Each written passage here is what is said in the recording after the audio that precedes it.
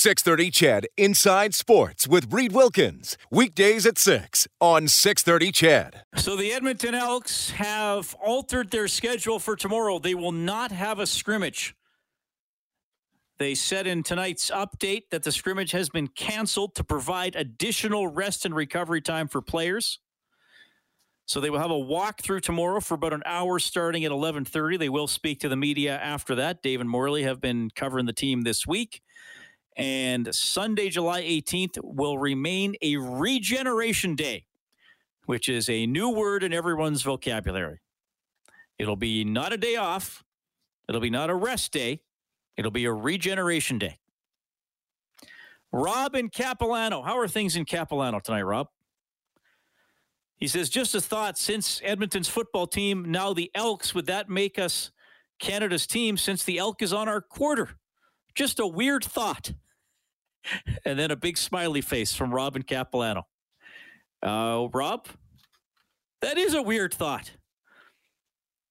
And you're a frequent texter and listener to the show, which makes you a weird man who would have a weird thought or two, which I admire. So thank you for that. 780-496-0063 is how you text or call. If you're calling, you're using the hotline presented by CertainTeed Professional Grade Building Materials. Baseball tonight, Blue Jays cruising up 6-0 in the bottom of the sixth against the Rangers. As I mentioned, the Blue Jays will be back home, Rogers Centre in Toronto, for the first time since September of 2019, starting on July 30th. And the Open Championship playing for the Claret Jug. Just sounds like something you would want to win, even if you knew something about sports or knew nothing about sports. Hey, would you like to win the Claret Jug? Sure. What is it? It's for a golf tournament. Great. I want to try to win it. Louis Oosthuizen is 11 under par. Colin Morikawa is 9 under par. Jordan Spieth is 8 under par. That's the top three going into the weekend. And the Big L says it's actually a caribou on the Canadian quarter. Fair enough. Wasn't there a song on Sesame Street, Kellen? Our quarter has a caribou on it. Was that on Sesame Street or some hinterland vignette? That predates me a little bit, so I have no idea. I remember the old kids show Camp Caribou, though. That used to be on, one of our Chorus properties, YTV, back in the day. I used to watch that endlessly. So. Oh, I don't know what that is. It was fun. When I was a kid, there were two kid shows on in the morning. There was Mr. Dress Up and reruns of Dallas. Okay. That's what we had. That's my generation grew up a little different. The content for children, it was either Mr. Dress Up or J.R. Ewing. That's what we had. It was a different market. This texter says the Paradise Valley rink has deep fried pizza pops. So that sounds good. Paradise Valley, back out in the Midwest, the Lloydminster region, where I used to work. There's a Paradise Valley and a Paradise Hill. Which is it? I believe Paradise, I used to know this. Paradise Hill is the Alberta one, and I think Paradise Valley is the Saskatchewan one. 50-50. I hope I'm getting it right. Anyway, that's something we could do. We could do food offerings at small town rinks. That would be pretty fun. 780-496-0063 if you want to join the fun or talk about hockey or really anything. It's Friday night. It's the summer. I'm open to anything. But we're going to bring a former big league pitcher onto the show. He played for the Expos. He now works here in Edmonton, where he grew up. It is Mike Johnson checking in. Mike, welcome back to the show. How are you doing? Good, Reed. How are you? I'm doing great. It's always awesome to catch up with you. And I know you're working hard at the Five-Tool Fieldhouse. And, of course, like a lot of businesses, there have been some challenges. How are things going at the Fieldhouse? Not too bad. I mean, now that we're allowed to be fully open again, it's actually been a pretty busy summer, which is a little bit out of the norm. But just kind of got the feeling like parents are feeling like they're a little bit behind the eight ball. Kids haven't been able to practice, so we're getting to see a lot of them come through our doors, which is definitely welcome considering the last year and a half. So tell me about, because you guys offer everything there, right? You want to go in there and hit, pitch, run, like you can pretty much work on any skill you want in the field house. Oh, yeah. I mean, obviously we're batting cages, so like our main thing is like people coming in and hitting, but Yeah, you can come in and work with our staff as far as individual skills, but if you just want somewhere to hang out for an hour for the night with your buddies, you can come out and hit anything from baseball, slow pitch, softball, and we even get some cricket groups out there. Oh, really? I didn't know that. Yeah. To get guys cricket in there. That's awesome. Yeah. Have you ever thrown a cricket pitch in your life? I have not. And yeah, don't really plan to anywhere in the near future, that's for sure. There we go. Former big league pitcher Mike Johnson joining us tonight on Inside Sports. He runs the 5-Tool Fieldhouse. You can check him out online, 5-2 Fieldhouse. So I want to dive into a couple things here from the baseball season. And, you pitched. And I feel like whenever I'm watching baseball highlights, I'm seeing a pitcher having to show the ump his glove under his hat. I think a couple guys have kind of outright pulled their pants down. What's going on with this foreign substance and these accusations? And there seems to be a lot more of this than there have been probably in any other year I've ever watched baseball. Yeah, I don't know. It's a funny thing. It's obviously been reported on. It's been going on for years.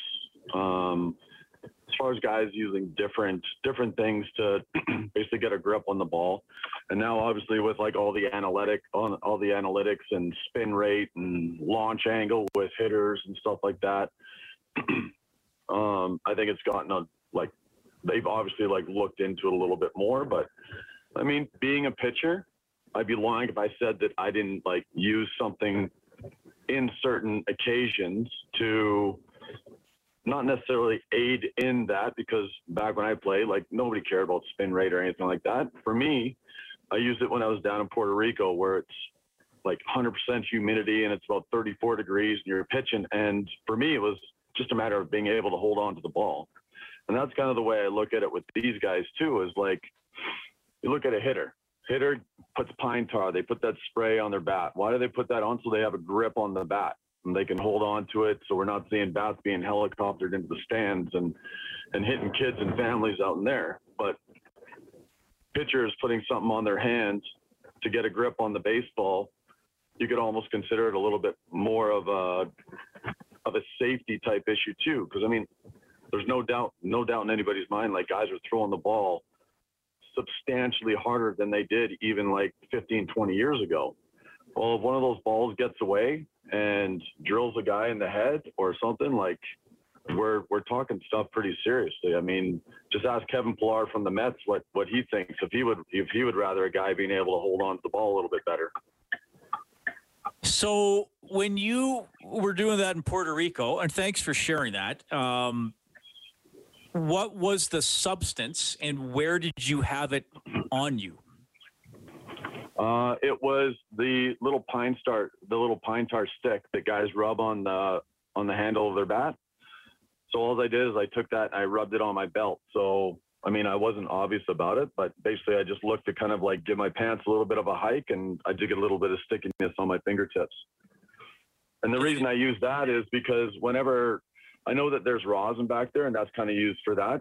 I found when I use rosin, I actually created blisters on my fingers. So I had to find some other thing to give me a little bit of grip on the ball, because I was sweating so much that my hand was wet and the ball would slip out of my hand. Did you ever get the impression that anybody cared that you were doing it? I mean, guys, there must have been opponents that understood what you were doing. Were you ever challenged, or? Because I'm sure you were. No, never. Yeah, no, never. Because like I said, for me, it's not like it really increased my stuff or anything. It allowed me to control the ball a little bit better as far as where I wanted to throw it, but didn't make me throw harder. Didn't make my breaking ball any better, any tighter. That I found. I didn't see a difference in it, and yeah, nobody ever said anything. But I honestly don't think anybody was aware of it. It's kind of the same thing with these guys. You don't see guys, you see guys with stuff on their hat, whatever, maybe probably some pine tar or whatever on their hat. And that's obviously pretty obvious. But you think back over the last 15, 20 years, I think it was like a guy like Craig Kimbrell has a really dark spot right on the front of his hat. Well, that's obvious, it's pine tars. And he grabs his hat there and he's getting a little bit of stick on his fingers to in order to throw the ball. So, I mean, it's kind of a double-edged sword. Hitters are complaining because strikeouts are up, but my argument to that is maybe guys should be looking to put the ball in play and hitting against the shift a little bit more instead of everybody in the lineup trying to hit 30 bombs every year. That's a good point. Small ball seems to be dying off a little bit. So when you talk about the spin rate, and I'm glad you brought that up because that's, I saw some highlight pack. I can't remember what station I was watching, but it was like the last time he pitched, this was the spin rate, and now this is the spin rate. So something must be up. And I'm like, okay, so does the spin rate, does that only affect the breaking pitches or does that affect the fastballs as well? No, it affects the fastball. Like the faster you can spin the ball, the faster the ball is going to go. Okay, so it's not just about the break on the ball. Okay. No, and the faster you can spin a breaking ball, the tighter that break's going to be also. Okay. Well, I'm glad you didn't play in the era where you had to undress to prove that you were honest. No, I was lucky. I got to play in the steroid era. Yeah. That's we've had that conversation too. That's a whole other can of worms, isn't it? Yeah, that was a lot of fun. Mike Johnson, former Montreal Expo, joining us tonight on Inside Sports. Okay, so he told you what's going on with the spin rate and the pitchers being checked for foreign substances and all that kind of stuff. So the next time you see that in a game, Mike's giving you a bit of an idea what's going on, which is pretty good. Hey, Vladdy Jr., and I know you talked about when you were on last year about the picture, right? Vladdy Jr. and Vladdy Sr. I think you were in that game, which was pretty cool. I mean, he's just a blast to watch, isn't he, Junior?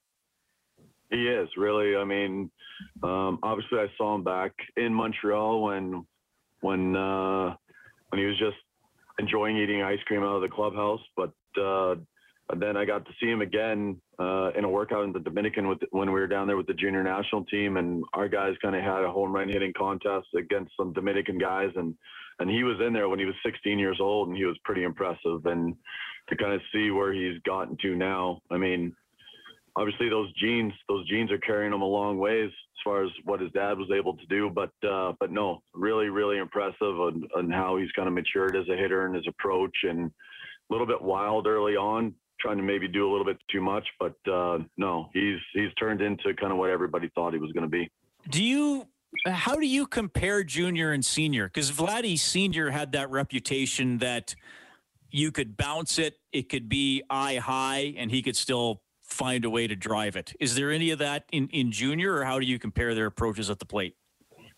I think that's what kind of getting back to like early on when he was with Toronto, I think that was kind of his more approach, like kind of see ball and try and hit it no matter kind of where it was. And I think that got him into a little bit of trouble where pitchers just could expand the zone on him, run the ball up in on him. Now he's being a lot more selective, and his approach has changed as far as his dad. His dad was a real special talent, but I find they're two different players.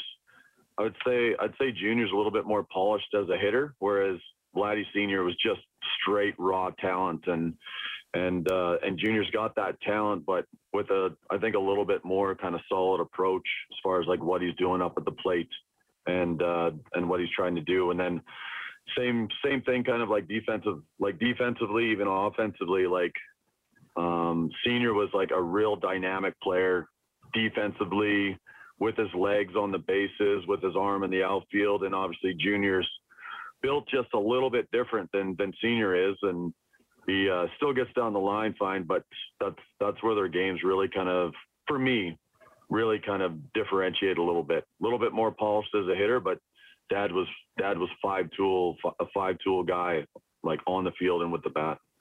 Right on. Well, Mike, thanks for hopping on. I always love talking baseball with you, and you always give us something good behind the scenes, and you certainly did that tonight. Continued success at 5-2 Fieldhouse, and we'll keep in touch, buddy. Sounds good. Always a pleasure, Reed.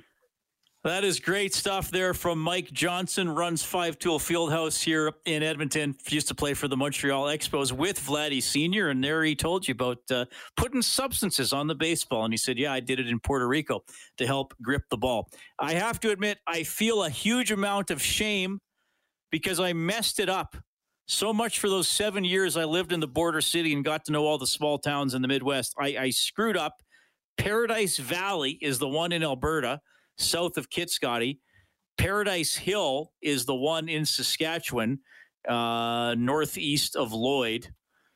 Kind of, it's just a little southwest of St. Walburg. I honestly feel terrible. So I apologize to the people of those communities. Hey, it's Kaylee Cuoco for Priceline. Ready to go to your happy place for a happy price? Well, why didn't you say so? Just download the Priceline app right now and save up to 60% on hotels. So whether it's Cousin Kevin's Kazoo Concert in Kansas City, go Kevin, or Becky's Bachelorette Bash in Bermuda, you never have to miss a trip ever again. So download the Priceline app today. Your savings are waiting. Go to your happy place for a happy price.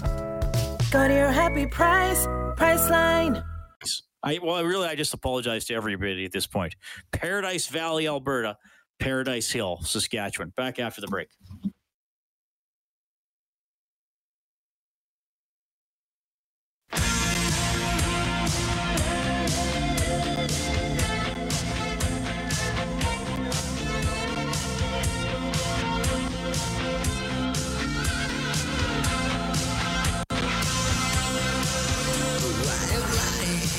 Yakishev says, hello, Reed, not to give a geography lesson, but Paradise Hill, Saskatchewan, Paradise Valley, Alberta. But as long as you find paradise, it doesn't matter where it is. Thank you, Yakishev, you beautiful old goose. Trent Brown from James H. Brown and Associates is coming up between 7:30 and 8, 1993 Grey Cup champion. Love having Trent on the show. We'll have some laughs to take you into the weekend. Okay, let's do it, Kellen. We're going to skip the complicated rules explanation. Everybody knows what it is anyway. It is Name the Animal, the most popular animal identification segment on 6:30 Chet. Go ahead. Here we go. That's a muskox. No. It's an otter. It is not an otter. Is it like a bovine type animal? It is not. No, it's more of a smaller mammal. So it's like, it could be like an otter then. Is it a beaver? It is not a beaver. Okay. Is it bigger than a house cat? It can be. Yep. Can be. Okay. It's about the same size as a house cat. About this. Is it really furry? It is not. It's not furry, but it's a mammal, you said? Yes. So mammals do have hair, but it's not really furry. Do you think I've ever seen one in person? Maybe. If you've ever been to the southwestern United States, you've definitely seen one. I've only been to California. Okay, so what's down there? Is it an armadillo? It is. No, they're not. Oh, it is an armadillo? Armadillo. Oh, woo! This is the best day of my life. Well, top 10. That is an armadillo. That's an armadillo. All right. Well, I did. I've only once got it correct without any hints at all. Somehow I knew walrus. I did. You did a good job leading me along, but not totally giving it away. Right. Name the animal. Now people are guessing on the text line. Somebody wondered if it's a porcupine. Yeah, who knows? I don't even know. The thing is, I have learned by doing Name the Animal how little I know about how animals actually sound. And for the first time, I think I didn't guess a type of a bird. I usually guess some type of bird first. So there we go, everybody. It is an armadillo featured tonight on Name the Animal. I hope you have all learned something. There's probably somebody out listening who's a expert in armadillos, sitting back with their pipe and their glass of scotch. Oh, pip, pip, that's an armadillo, Mr. Wilkins. How do you not know that? Trent Brown coming up.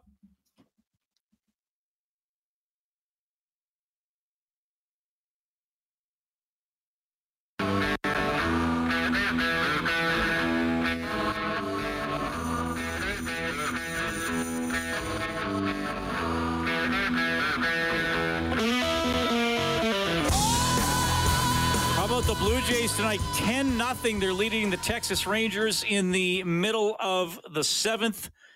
Vladdy Jr., who we were talking about earlier in the show with Mike Johnson, 2 home runs up to 30 on the season. So the Blue Jays cruising tonight, playing in Buffalo.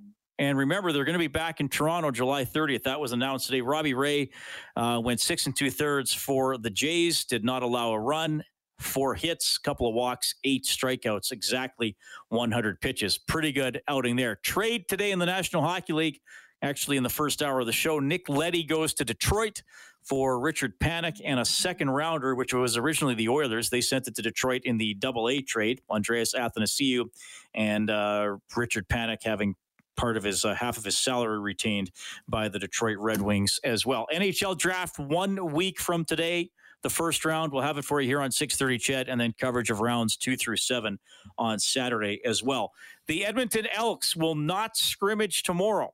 They're going to have a team walkthrough instead from 11:30 to 12:30, and Sunday will remain not a day off. It'll be a regeneration day. And a former member of the Double E football team, Trent Brown, joins us on the line right now. Trent, thanks for checking in, and thanks again to James H. Brown for remaining the title sponsor of Inside Sports. We really do appreciate that, and thanks for making time to come on the show. I was saying earlier, the lingo just keeps getting more and more complicated. Like when you played, wasn't it just a day off, and now it's a regeneration day? Yeah, no, you got that right. It's been a crazy year. It used to be nice and simple back in the 90s when I played, but it just keeps changing every year and getting more complicated every year. It's sort of funny. I actually hadn't heard that they aren't going to be playing, and I gather that's from the smoke in the air. And yeah, well, what they put out was I just got the official release. It actually came out during my show about 6:30. The scrimmage has been canceled to provide, it says, additional rest and recovery time. And obviously this would have been announced after the media availabilities for today. So, yeah, that could – I wonder if the smoke would be a bit of a fact. Did you ever have to practice in, like, smoky or bad air conditions or play in, like, smog in Toronto or anything like that? Whenever it got real bad, they typically canceled it just for health concerns, and I suspect that that's what happened this time, Reed. It's a little bit concerning, though, because there's no preseason this year, and heading into your first game without even a scrimmage, geez, I wouldn't want to be in those guys' shoes.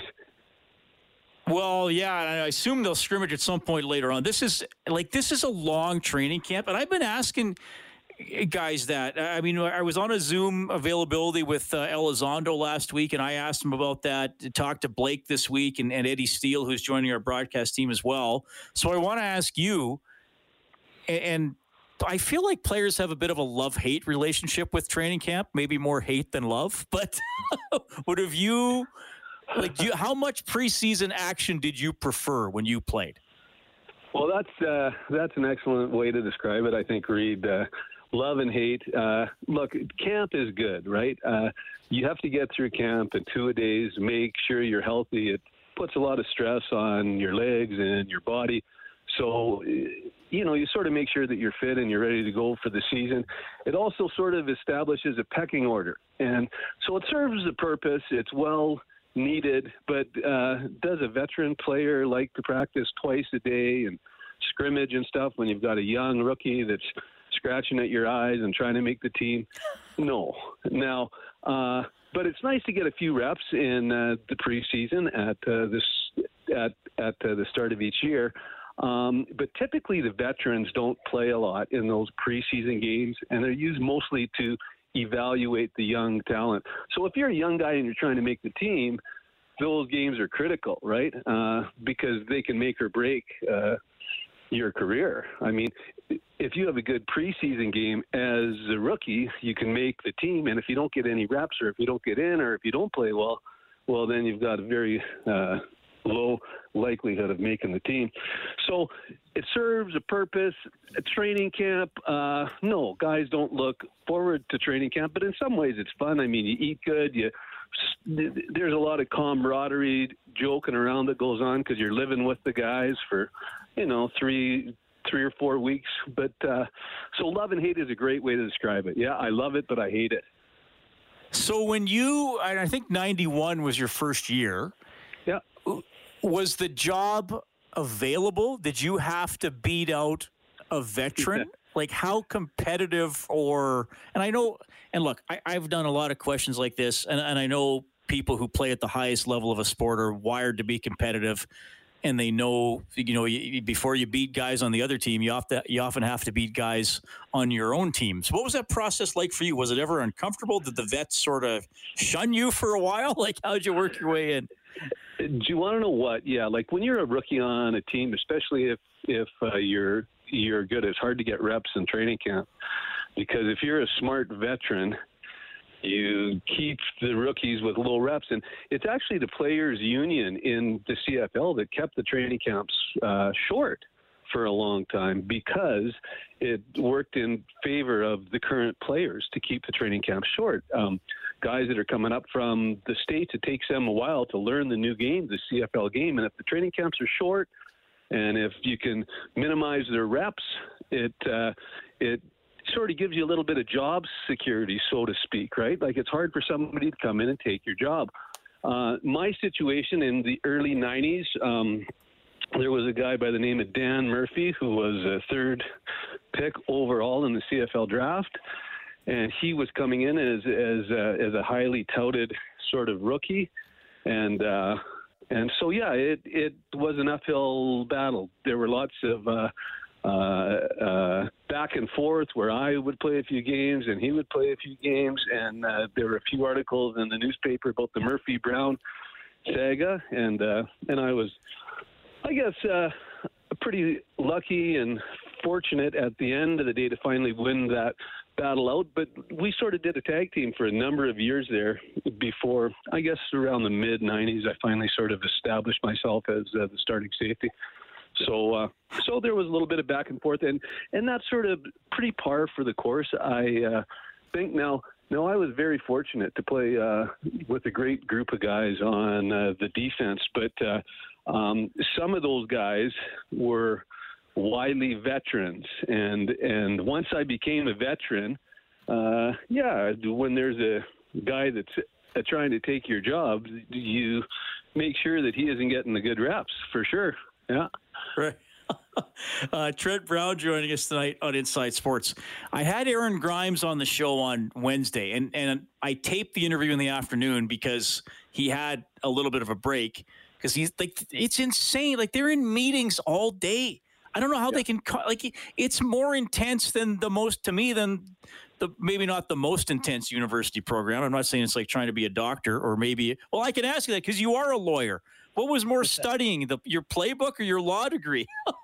Well, Reed, that is funny, but football, it is a very cerebral sport, and if you get inside your playbook and you know the plays out there, there's real, on each down and distance and certain formations, there's real tendencies that offenses have. So on 2nd and 9, when they're in a spread formation with split backs, there might be a 70 or 80% chance that they'll run a certain play.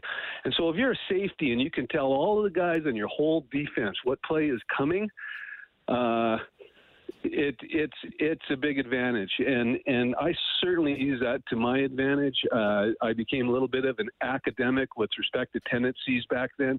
We had a defensive coordinator named Rich Stubler, who used to give us breakdowns of teams, and he would break down every play that team ran for the entire year and sort of give us spreadsheets about what plays were coming.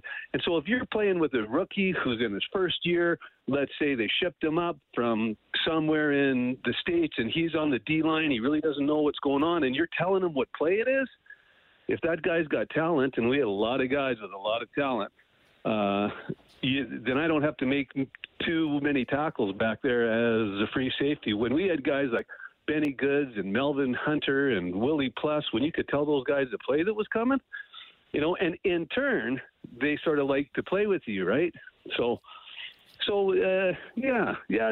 football is a lot more academic than a lot of people realize, I think, Well, I like how you put that, because there is so much to think about, and there are so many different positions on the field at the same time, and guys who are doing different jobs. I mean, I said this to somebody earlier this week. If you look at hockey, I realize players have roles, but even the lowest scoring defensive defenseman might get 2 or 3 goals a year, right?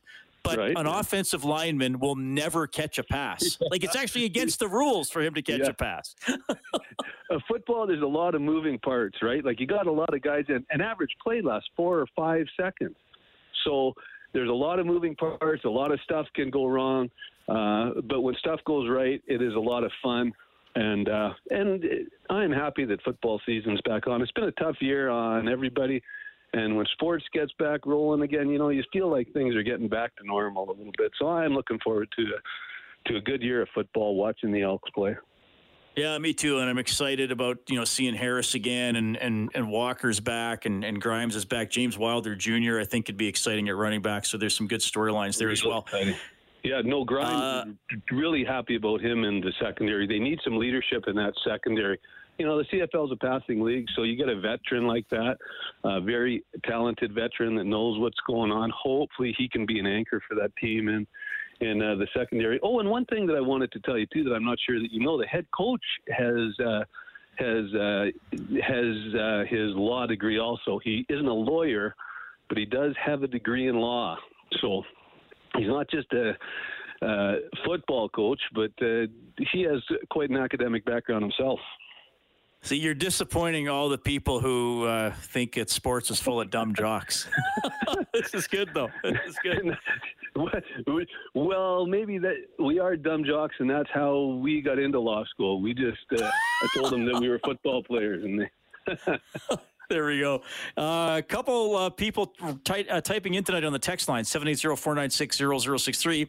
This person said, so excited to hear that Trent Brown is on the show tonight. Back in 1996, a friend and I had not whole gang season tickets. After one game, Trent and Jed Roberts invited us to come watch the practices that week, and we ended up going home every day with a cooler full of pop water or Gatorade. So there you go. So you guys were handing out drinks, and I don't know if you'll remember this name. He actually wrote in at 6:42 p.m., so over an hour ago. He was so excited about you coming on. The name is Royal, Royle. He says he lives in Phoenix, and he says, I look forward to hearing from Trent Brown, my good buddy from Windsor Park. Ask him about winning minor hockey week as 9-year-olds. Wow. Yeah. Do you know who that is? I sure do, boy. And I haven't spoke to him in many, many years. But yeah, geez, it goes way back. And it's funny, throughout your life, you make a lot of connections in sport. And it's funny how I haven't spoken to him in probably, geez, I don't want to date myself, but more than 40 years. And I can see his face, and back when we were playing hockey, we wore those stupid little mouth guards, you know, those plastic mouth guards. If you got hit, if like back then, if you got hit in the face with a puck, that mouth guard would not do a lick of good. It'd knock all of your teeth out. Like now, of course, they got the full cages, but back then, yeah. Well, Royal, if you were listening to the show here, hi, it's great to hear from you and miss you, brother. All right, a couple more for you. Thanks for being so generous with your time. I love having you on. So there was scuffling at Elks practice yesterday, and I had Eddie Steele on, and I said, I don't know if it's even a story anymore. At some point, there's fighting among teammates at camp because I think they just get under each other's nerves, and in Edmonton, it's way hotter than normal and all that kind of stuff. Any altercations memorable from your career, teammate against teammate in camp? Yeah, look, when you're living with a bunch of guys and you're not seeing your family and it's hot outside and you're not sleeping good and you're practicing twice a day, and if you're fighting for your life too, it gets emotional out there, Reed, and it gets intense. I can remember Ronnie Lancaster used to always love it, though, when fights would happen, and he would act like he was pissed off sometimes and send us off the field. But why he liked it is because you want to play right on the edge. You want practices to be intense, but you don't want guys getting hurt. And so when you're riding that fine line, you know, it's sometimes you go a little bit too far, but then you pull back a little bit, right? But you got to be on that line. If guys aren't fighting, you're probably not going hard enough. You know, like when you're sort of doing battle with a guy and he's holding on to your sort of sure to making you look bad, sometimes you got to be willing to fight so he knows that he can't hold you. And when I look back, I can remember having to tell some rookies sometimes, like, when you're in a game, like when you're out there and the guy's holding you, sometimes you got to fight him. I mean, you can't let a guy hold you. You got to do whatever you got to do to get out. And sometimes it means fighting. Sometimes it means throwing a punch. And if you do it, he probably isn't going to hold you again, right. So frankly, I think it's good.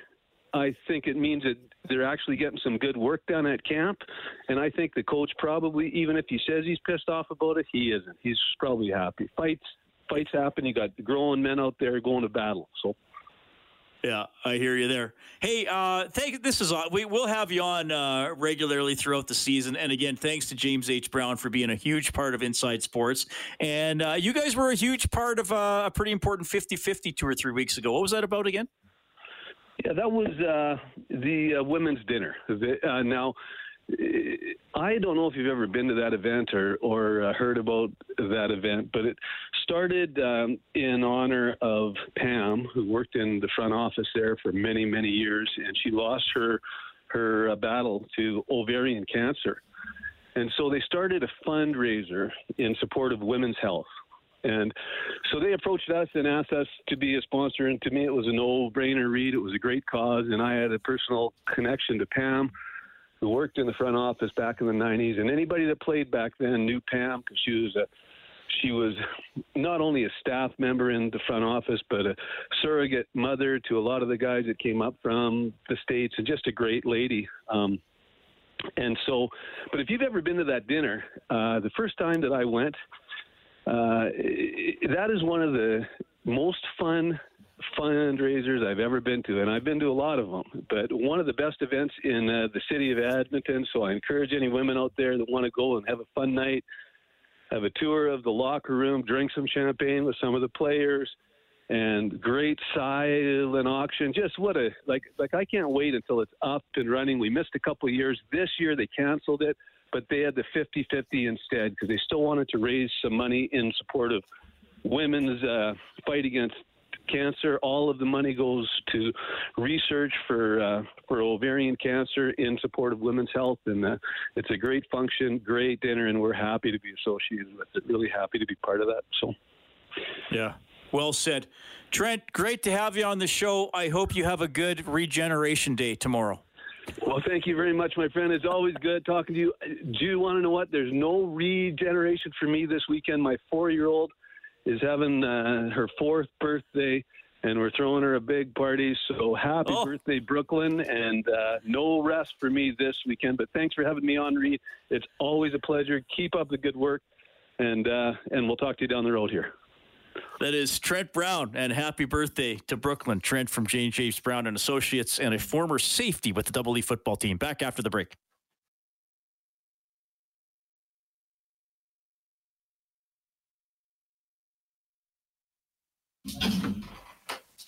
Blue Jays cruising, leading the Rangers 10-0. In the 7th, Louis Oosthuizen leads the Open Championship 11 under. Colin Morikawa is 9 under. Jordan Spieth is 8 under. Trade tonight. Nick Leddy goes from the Islanders to the Red Wings for Richard Panik and a second-round pick, and Detroit retains half of Panik's salary. Peter texting in, he says, me and the boys are listening to your show while we set up camp for my brother's stag party out at the lake. Sounds like a blast. Thanks for tuning in. Have fun, guys. Hey, really appreciate everybody tuning in tonight. Hope you have a great regeneration weekend. Thanks to Dave Campbell, the producer of the show, Kellen Kennedy, your studio operator. I got to go pick up my dad. Talk to you Monday. Until tomorrow, I'll just keep moving on.